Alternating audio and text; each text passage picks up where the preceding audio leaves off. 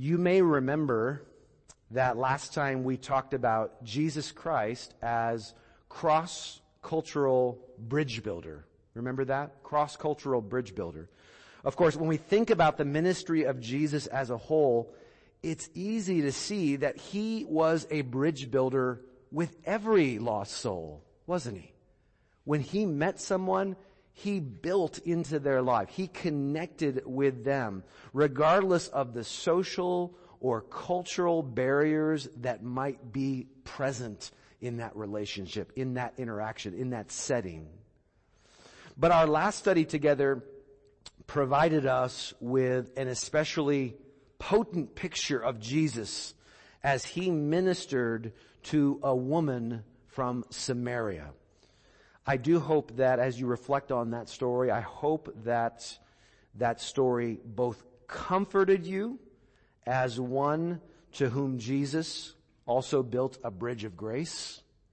And I hope that that story also inspired you as someone surrounded by individuals who are just as needy today as that woman was then. You have those in your life, just as Jesus had that appointment with that woman, a divine appointment. So too do we with the people that God has placed in our lives, whatever that looks like. But what became of that woman? Right? What became of that woman? Jesus revealed that he knew about troubling details of her life, but in verse 26, he also confirmed for her that he was in fact the long-awaited Messiah. So she could have been scared off by what he told her about herself, that he knew that. But he also told her that he was, in fact, the Messiah. So what did she do in light of all of this? Well, turn back to John 4 if you haven't done so already. John chapter 4. And we're going to look at the rest of the story beginning in verse 27. John chapter 4, verse 27. I would encourage you, if you don't have a Bible open a Bible up in front of you. Open up your Bible app. Whatever you'd like to use with the Word of God to get to the Word of God this morning, have that available and in front of you. So coming out of the account of Jesus and the Samaritan woman, this is what we read. Just then, verse 27, just then, his disciples, that's just after he told her, I am he, the Messiah, just then his disciples came back. They marveled that he was talking with a woman. But no one said, what do you seek? Or why are you talking with her? So the woman left her water jar and went away into town and said to the people, Come see a man who told me all that I ever did. Can this be the Christ? Can this be the Messiah? They, the townspeople, went out of the town and they were coming to him. Meanwhile, the disciples were urging him, saying, Rabbi, eat. But he said to them, I have food to eat that you do not know about. So the disciples said to one another, as they were scratching their heads, has anyone brought him something to eat? Jesus said to them, my food is to do the will of him who sent me and to accomplish his work. Do you not say, there are yet 4 months, then comes the harvest? Look, I tell you, lift up your eyes and see that the fields are white for harvest. Already the one who reaps is receiving wages and gathering fruit for eternal life, so that sower and reaper may in fact rejoice together.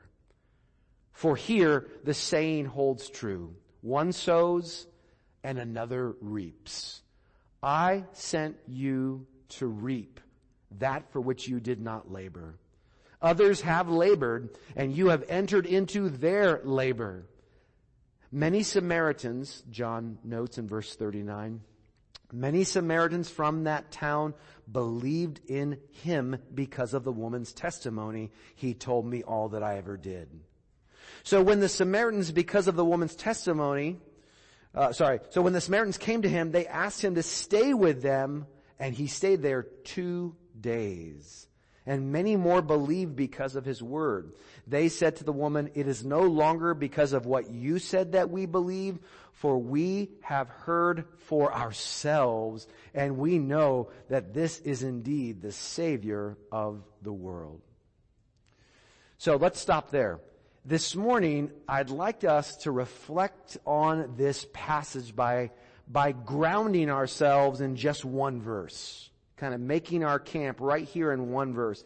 In fact, it's just one half of one verse. Look again at the beginning of verse 38. "I sent you to reap that for which you did not labor." I sent you to reap that for which you did not labor. Now, that should inspire a number of questions as you hear that statement. Maybe you already have those questions in your mind, but I think it should inspire a number of questions like, for example, who is Jesus speaking to in this verse? Well, I think we know that, right? The passage is fairly clear that Jesus is addressing his disciples.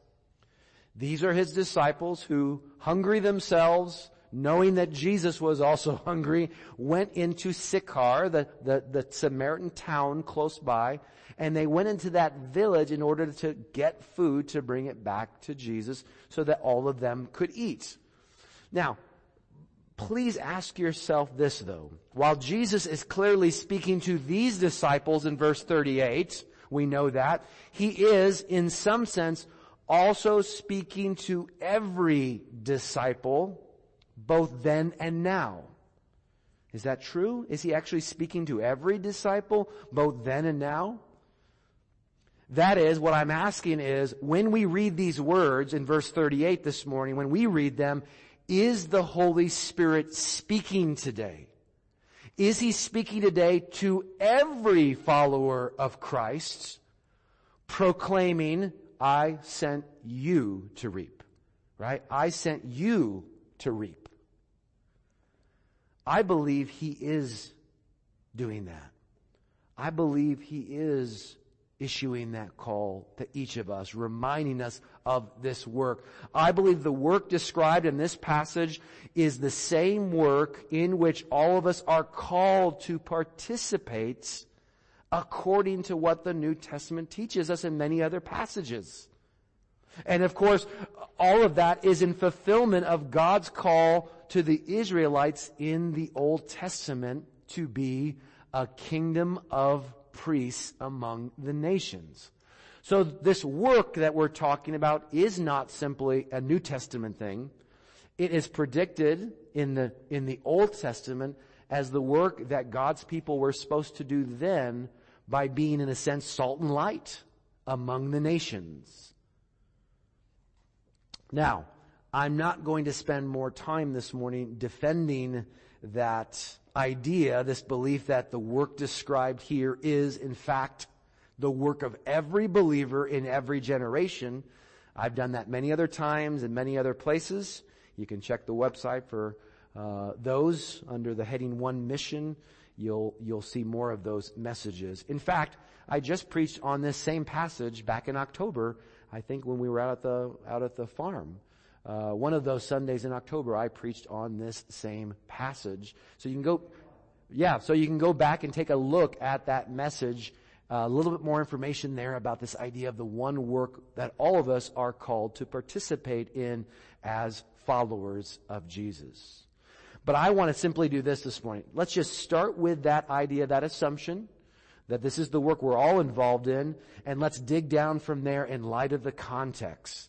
So we'll talk more about the specifics of this reaping, right? What does it mean to reap? But for now, I believe it's helpful for us to ask, what did Jesus mean when he said, "I sent you to reap that for which you did not labor"? What does he mean by that? I sent you to reap that for which you did not labor. Well, I think there are really two biblical answers to that question. One being situational and one being spiritual. a situational answer and a spiritual answer. Situationally, the disciples were called to reap that for which they did not labor, in the sense that both Jesus and this Samaritan woman were the only messengers in this chapter. They're the only messengers here. They're the only truth proclaimers in this situation. The disciples haven't been doing anything. They've just been trying to get food. Jesus and the woman are both declaring truth, are both preaching truth, aren't they? Jesus had shared with this woman the truth about who he was and what God was doing. And in response, she wonderfully went and shared that truth with her Samaritan neighbors. Come see a man who told me everything that I did. Could this be the Messiah? Right? Do you see that? So she went and did that with her neighbors. So both Jesus and this woman had sowed the seed of the word. And now, the presently confused disciples would be involved in the reaping. Make sense? So they're reaping for that which they did not labor. Jesus has already labored. The woman has been laboring. Jesus is wanting them to be aware of the situation. But I love this idea because when we think about this same idea spiritually, not just situationally from that context, when we think about this idea spiritually, I think the New Testament reminds us that every bit of reaping we do as believers comes from a work for which we can claim no credit. Every bit of reaping that you do, right? Every bit of reaping that you do comes from a work for which you can claim no credit. Using the same agrarian imagery, Paul touched on both of these situational and spiritual realities, not among the Samaritans, but Paul actually talked about this among the Corinthians. Look at this passage we'll put on the screen here. This is what Paul says. What then is Apollos? What is Paul? Servants through whom you believed, as the Lord assigned to each. I planted, Apollos watered, but God gave the growth. So neither he who plants nor he who waters is anything, but only God who gives the growth. Do you see the same imagery there? Paul talks about planting, but it's the same idea of sowing the seed, isn't it? Somebody was in Corinth sowing the seed. It was Apollos or it was Paul who was sowing the seed. Somebody watered, right? Apollos might have been watering what Paul had sown, the word of truth among those people, but Paul is quick to remind them that it's God who gives the growth in all of this. Of course, if we take that idea and really search the New Testament, we know that God does more than just give the growth once we share the word and water the word. He does more than that, far more than that. Paul described God's work from beginning to end in Romans 8:29 through 30. Take a look at this passage coming up on your screen. Romans 8 verses 29 through 30. For those whom God foreknew, he also predestined and this is before the foundation of the world, right? He foreknew, those whom he foreknew, he also predestined to be conformed to the image of his Son, in order that he, Jesus, might be the firstborn among many brothers.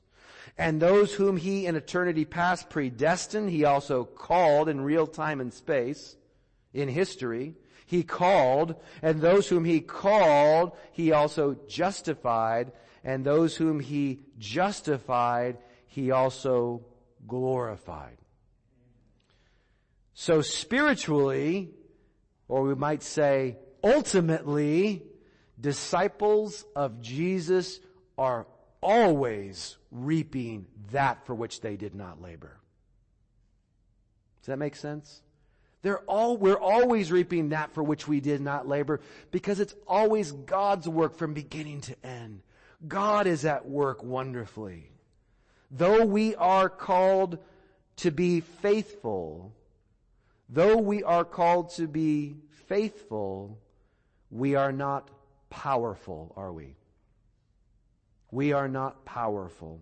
Not even close to powerful enough or clever enough or determined enough to change another person's life in the way that matters most. So, keeping this in mind, look back with me at our main text and think about several ideas that really help us understand more about this work of reaping. Remember, the question we're asking is God saying to us today through the words of Jesus, to you, I sent you to reap. I sent you to reap that for which you did not labor. Yeah, He is telling us that. What does that mean? It means in certain situations, somebody's already introduced Jesus to somebody, but guess what? You're going to be the one to follow up with them. You're going to be the one to help walk with them that much further. It also means, as we just looked at, how are we reaping for that which we did not labor? Well, God has been at work, hasn't He? God is at work in people's lives. Even before the foundation of the world, in eternity past, God was at work and is still working. Therefore, we are called to be part of this reaping work. So, if we keep that in mind, I think there are several ideas here that help us understand more about this work of reaping. I think the first point helps us understand more about the nature of reaping. Starting at the end, I think that we see in verses 39 through 42. So we're going to draw some ideas out of the passage itself, okay? Let's start at the end, 39 through 42. Take a look at that, what it says.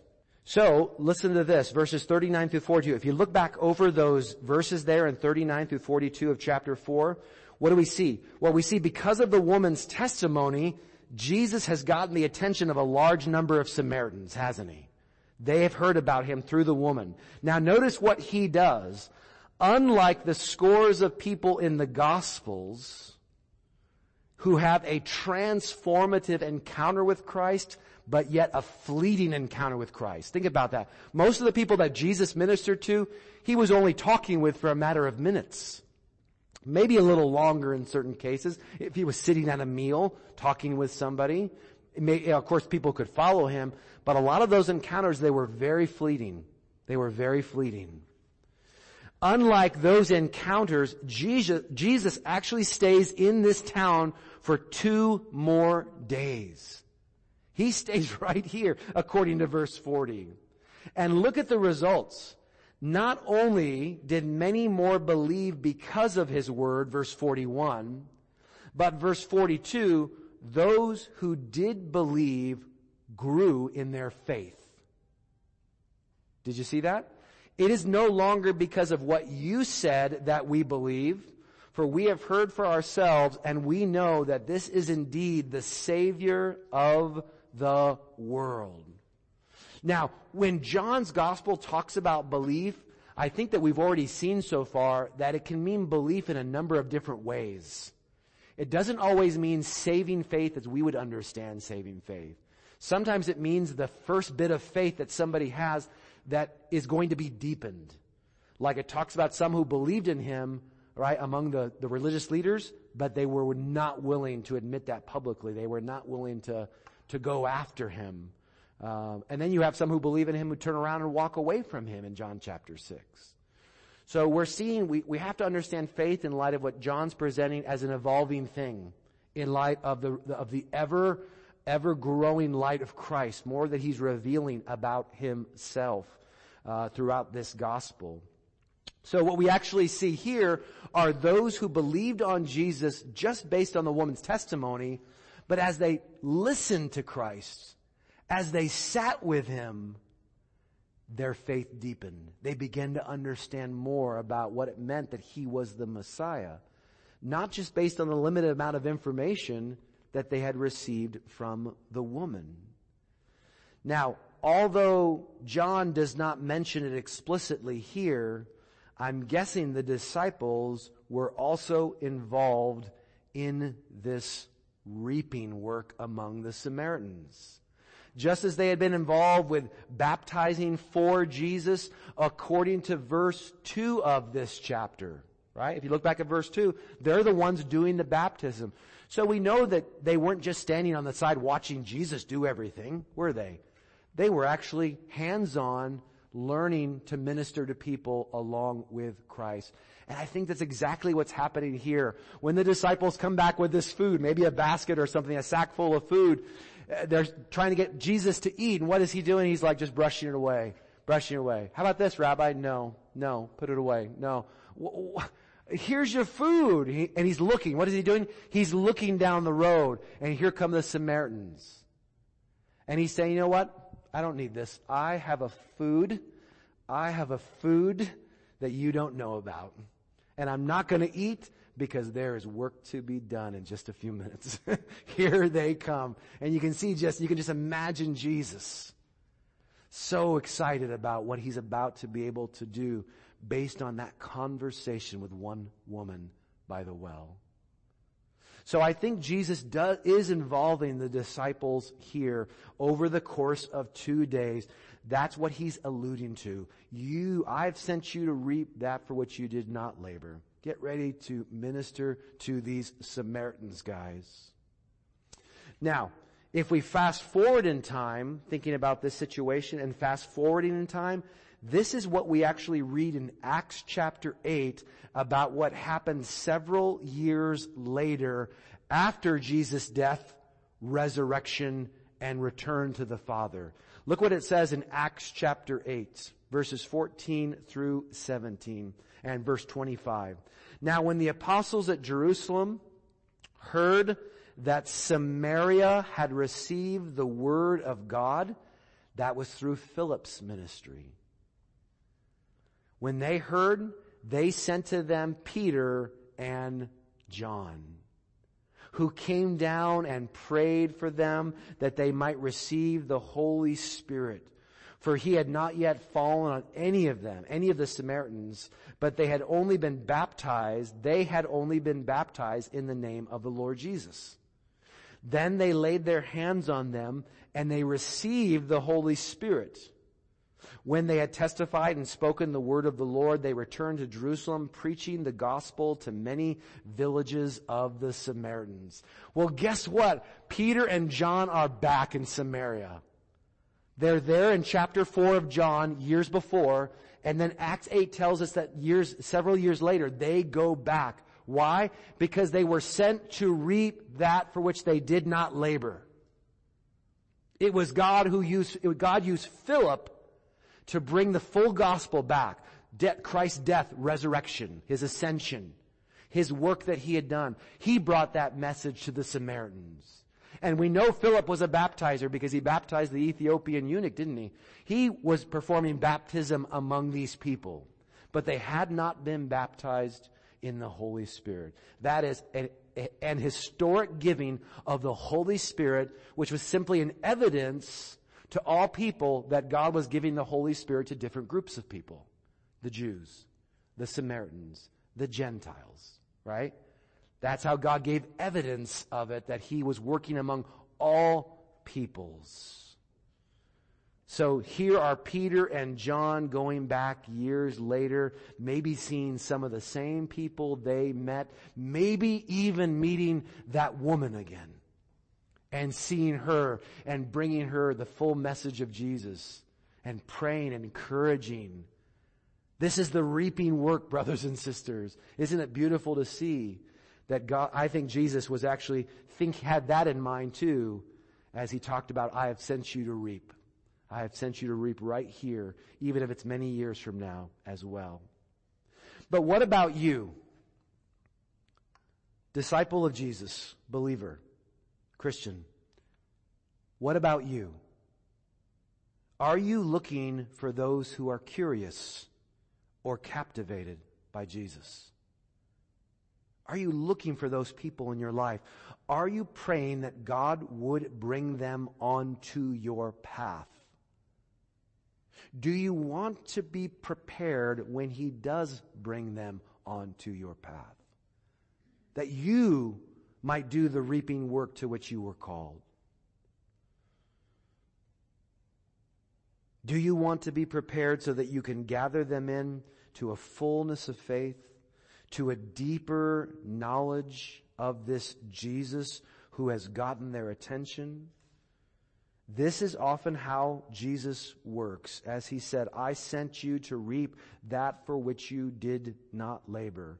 What does reaping mean? It means gathering for and gathering to Christ. We can be involved in that work, brothers and sisters, of gathering for and gathering to Christ. But we're also reminded in this passage that number 2, reaping extends beyond our boundaries. Reaping extends beyond our boundaries. You'll see that second point up on the screen here. Reaping extends beyond our boundaries. Look at verse 27. We see in verse 27 the same dynamic that we talked about last time. The disciples are amazed by what?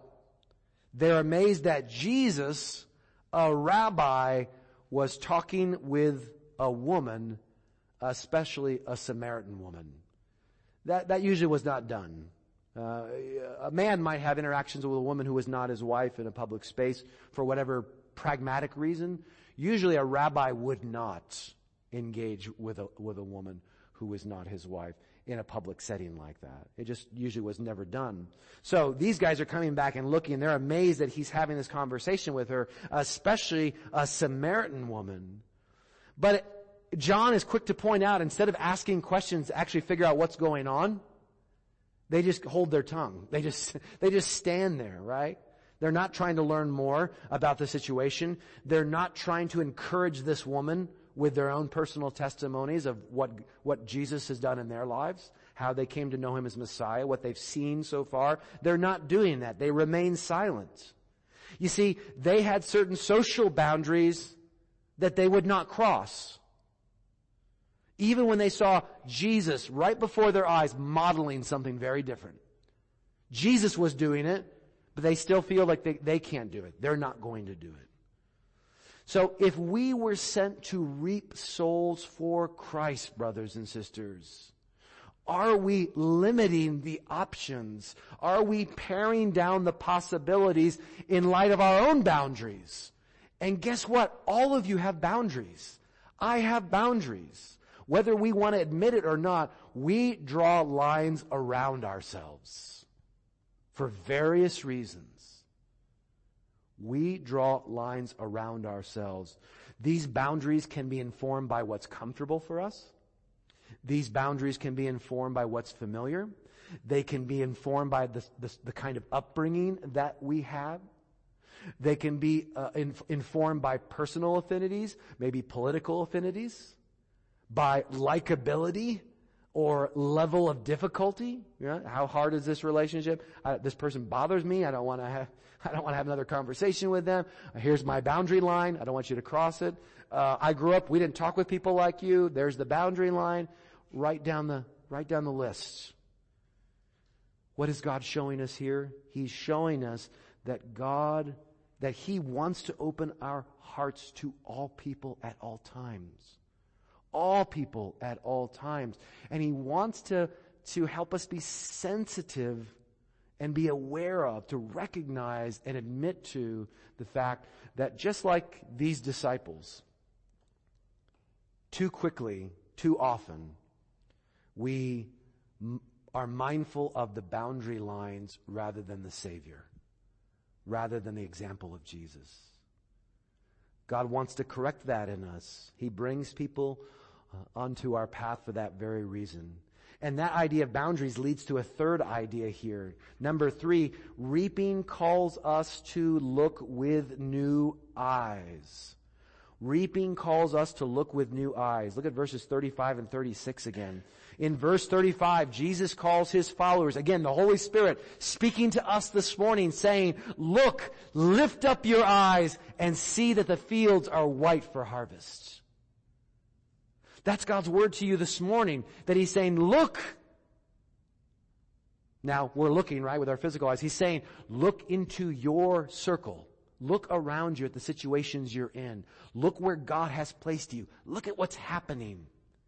And look with those eyes that are looking for the harvest. Where is the fruit? Where is the growth? Where is the harvest taking place? Reapers need to know when it's time to reap, don't they? They don't want to walk out with all their equipment into the field and guess what? They're a month early. You don't want to do that. Reapers need to know when it is time to reap. So the eyes to see that fields are white for harvest are eyes that only God can give. Those are eyes that only God can give. By the way, when Jesus was talking about fields white for harvest, he may have been talking about the white robes of the Samaritans who were coming down the road. Most crops don't turn white for harvest time. The fields don't get white like that. Maybe cotton, right? Cotton. But in that area, in that time of things that they were growing, he may have been talking about the Samaritans who were walking down, because that's where the next verse goes when you read it. But God gives us those eyes. Through his Holy Spirit, God can give us the spiritual sensitivity, the spiritual discernment to know where someone is on that path of faith, conversion, and maturity. If you all are not already doing so, friends, ask God to give you those eyes, to give you that sensitivity, to give you that discernment of where people are spiritually around you. That's a big part of fulfilling the reaping work. Verse 35 is a call to action, isn't it? Look, lift up your eyes. God is saying to us each day, look, lift up your eyes. What do you see? Who is there around you? Shouldn't we respond to that call by prayerfully surveying the people that God has placed in our circles, both inside and outside the church? We absolutely should. We can be like the disciples, can't we? What did the disciples think? Well, Jesus using all these agrarian images, they may have thought, well, there's a time for sowing and there's a time for reaping. And we know that the sowing time, once you sow the seed, the reaping time is really 4 months down the road. That's kind of how the Israelites broke down their calendar. 2 months increments. 2 months of the time for sowing the seed, 2 months for the spring harvest, 2 months for the summer harvest. They had all those things kind of laid out like that. So Jesus is saying, just because the seed has been sowed, don't sit around thinking, well, someday God will be at work. Someday it may happen. Don't we fall into this same trap? Well, I shared the word with somebody, or I know somebody shared the word. They heard someday it'll happen. But we use that, and that might be true, but we use that as an excuse not to be vigilant. Not to be spiritually vigilant, sensitive to what God is doing right there. And Jesus is telling these guys, don't you see that the sowing just took place? Guess what? The reaping is coming right after, on its heels. I know it sounds strange, but the sower and the reaper are going to be rejoicing together. Look at these people coming down the road. I just talked to this woman. Here they come. Isn't this awesome? Within a matter of minutes. But he wants to prepare them. God wants to prepare us with that same kind of sensitivity to his timing. Not only to what he has done, but to what he can do in our lives. Through our lives. Let me encourage you with one more observation, Faith family. One more observation about reaping from the context here. Number 4, reaping should be deeply fulfilling. Reaping should be deeply fulfilling. To sow the seed of truth and then reap precious souls was not a burden to Jesus. Let me say that again. to sow the seed of truth and then reap precious souls was not a burden to Jesus. Such work was deeply fulfilling. So much so that he described it as food. It's like food to me, he says. Why was it so fulfilling or so filling? Using that food idea.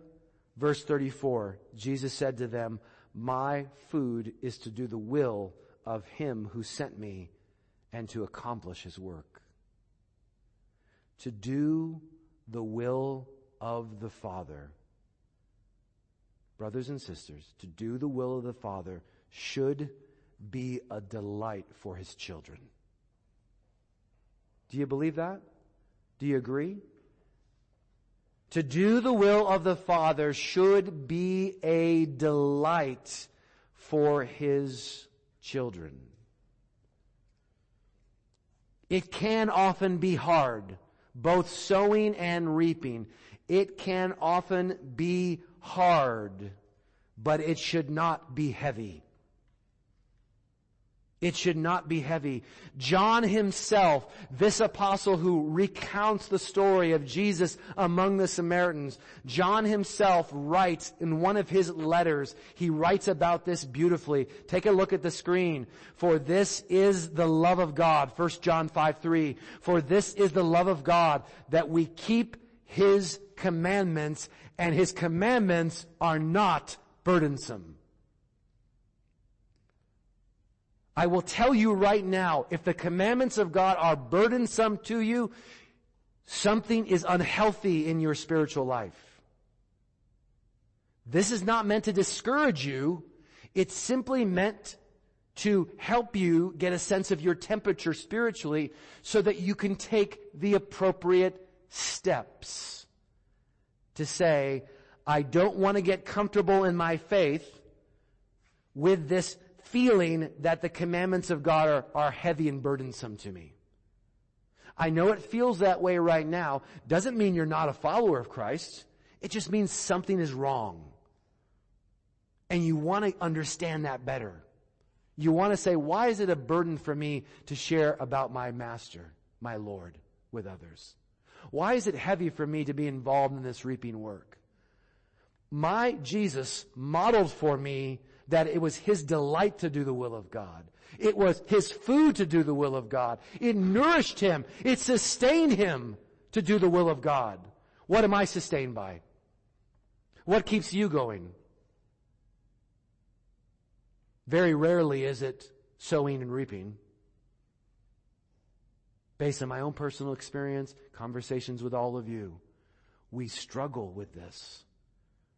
But the command of God, the very thing that Jesus models for us should not be a burden to us. It should be a delight. And so what should we do in light of this? We should pray about this with God. We should talk with God and say, God, I don't want this to be a burden. It shouldn't be a burden for me. Why is it a burden? What's taken root in my life? What's got a hold of me? What's shaping me right now that causes me to think about sharing Christ and reaping for him as a burden? As something that's heavy. That's something that's hard. Something that tempts me to make excuses. What is happening, Father? Help me. That's how we should be praying. Oftentimes, we're not even doing that. We're just tamping it down. We're just pushing it to the side and saying, oh, I don't have anybody to share with. Oh, it's not my job. I'm not equipped. Oh, that's really for someone else to do. Oh, I'll just screw it up if I say anything. Oh, and we have a whole list of rationales that we keep going down. And yet, what does the Holy Spirit say to us through the Word this morning? I sent you to reap. I sent you to reap that for which you did not labor. You see, God is at work. God is at work even now.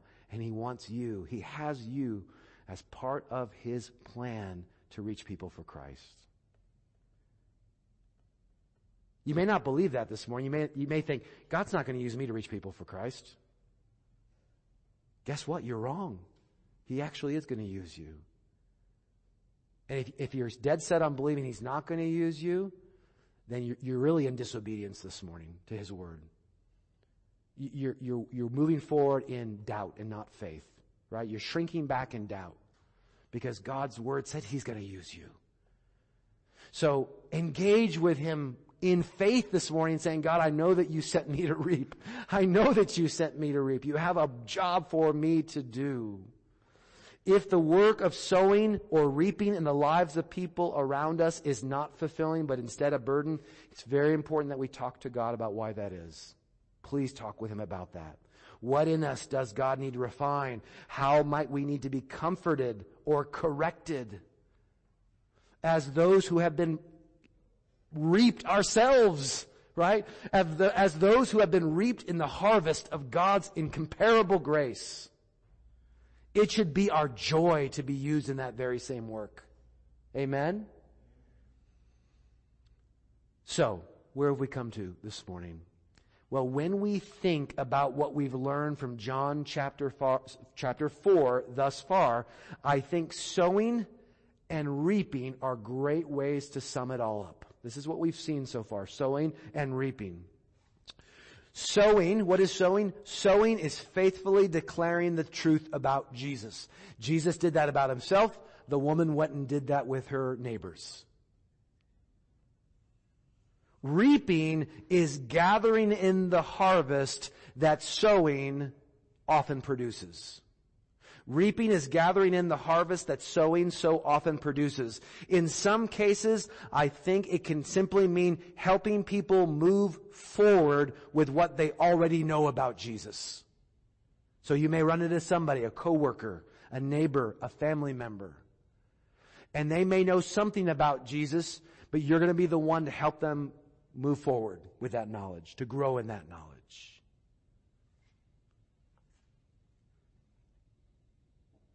But more often, I think it means welcoming and walking with those in whom God is working.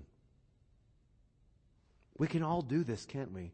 Welcoming and walking with those in whom God is working. I think it involves grounding, it involves guiding, it involves guarding new believers in Christ.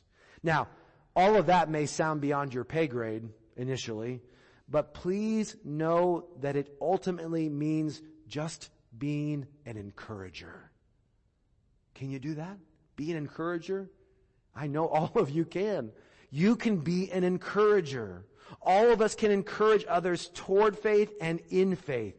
For example, a coworker may have heard about Jesus through social media. They may have heard about Jesus through from a family member.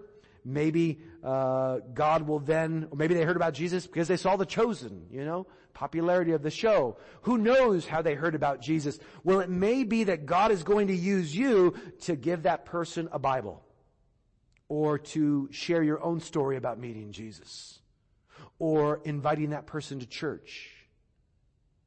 And then maybe that leads to doing a simple Bible study with that coworker. Right? Let's sit down for a couple weeks and just talk about the Word. Let me share some passages with you. Who knows what God might have in store for you? The problem is we are often not even open to those ideas. We don't make any space in our life for that work. Right? We discount ourselves. We count ourselves out. We place it on other people. God is speaking to every follower of Christ in this room and online this morning, saying, I sent you to reap. I sent you to reap. But remember, both sowing and reaping often involve bridge building, moving out of the comfortable and the familiar in order to connect with others for Christ, in order to connect others to Christ. Follower of Jesus, please remember the words of Jesus. I sent you to reap that for which you did not labor. Why is that such a great reminder? That last part especially. It's a wonderful joy to know that we can be involved in the most important work in the universe. We can be involved in it. And what a comfort to know that ultimately God is at work. God is laboring as he fulfills his perfect plan. We don't go out by ourselves. What did Jesus say right before his commission to his great commission to his followers? He says, all authority in heaven and earth has been given to me. He wanted to encourage them, didn't he? That they didn't go out without something at their backs, right? That something holding them up, without a powerful mandate. Absolutely, they went out knowing that the Jesus they served had been entrusted as the Davidic king with all authority in heaven and on earth. We go with that same encouragement. I pray that you've been encouraged this morning.